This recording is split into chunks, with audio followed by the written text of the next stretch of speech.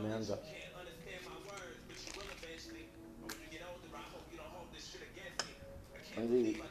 So first we have to light the joint, you know.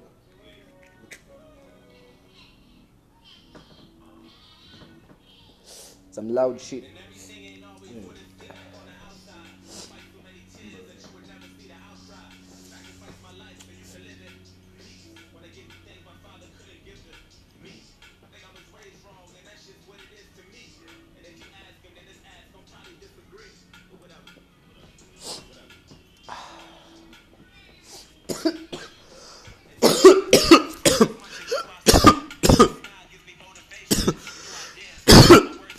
Hey, sorry guys.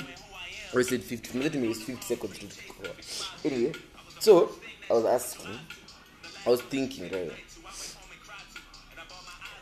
There are like 20 religions or even 10. I don't know the exact number, but there's so many religions in the world. And for me, I'm a Christian. I may believe that for you to go to heaven, even if you're nice, okay, not I believe, but as in, from how the Bible has put it, even though you're nice here, you may be nice and all that, but you need to accept Jesus as your personal savior.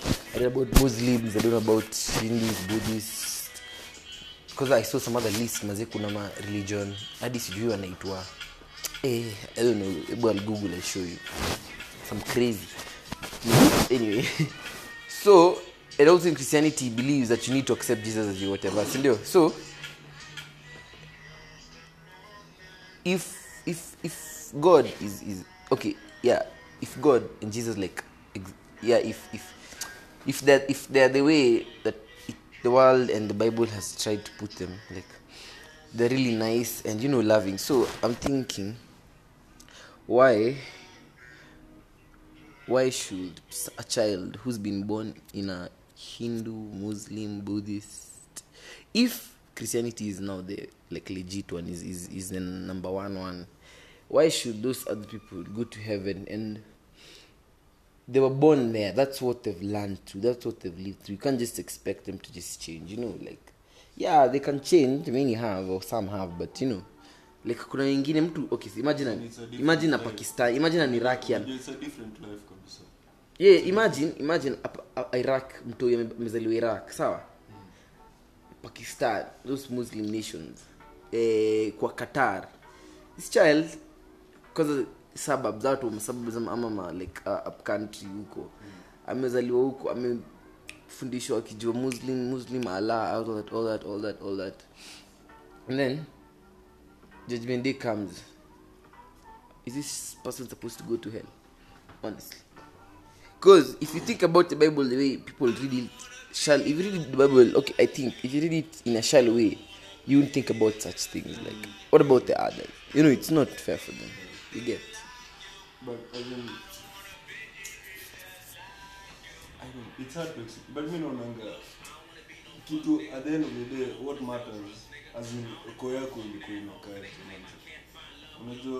Unajua Mungu, of course, unajua intention. As in intentions, as in haki yako ilikuwa inakaa. Unajua.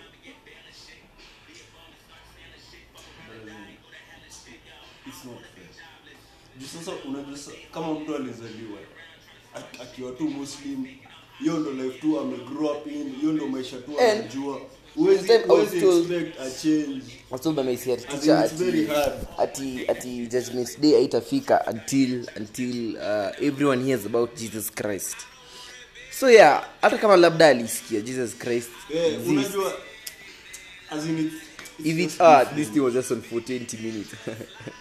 4 minutes and 10 seconds. Anyway, even if you expect them to change, like, then if it's that way, then hata mimi nikisikia about Allah, okay, I'm not supposed to change, maybe because okay, not really, because maybe there's something inside you that really connects the real God and all that. But it's not that easy, like, it's not that easy. But tutajua tukikufa si wote. No man, as in that's another reason I'm just saying. Vile unaishi na watu vile una treat watu. Sometimes you think about death. Mse ukidedi, when you die, you'll get the answers to all these questions. You realize that? Cool. But as in Yeah, I know, who knows it? I know, but imagine, what if you're doing the wrong thing?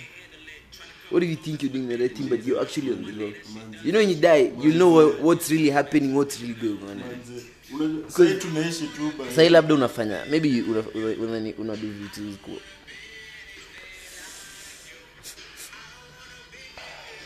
Maybe you're thinking you're on the right, but uko zako, umetrip. You know, it's crazy. As in this world, I don't know.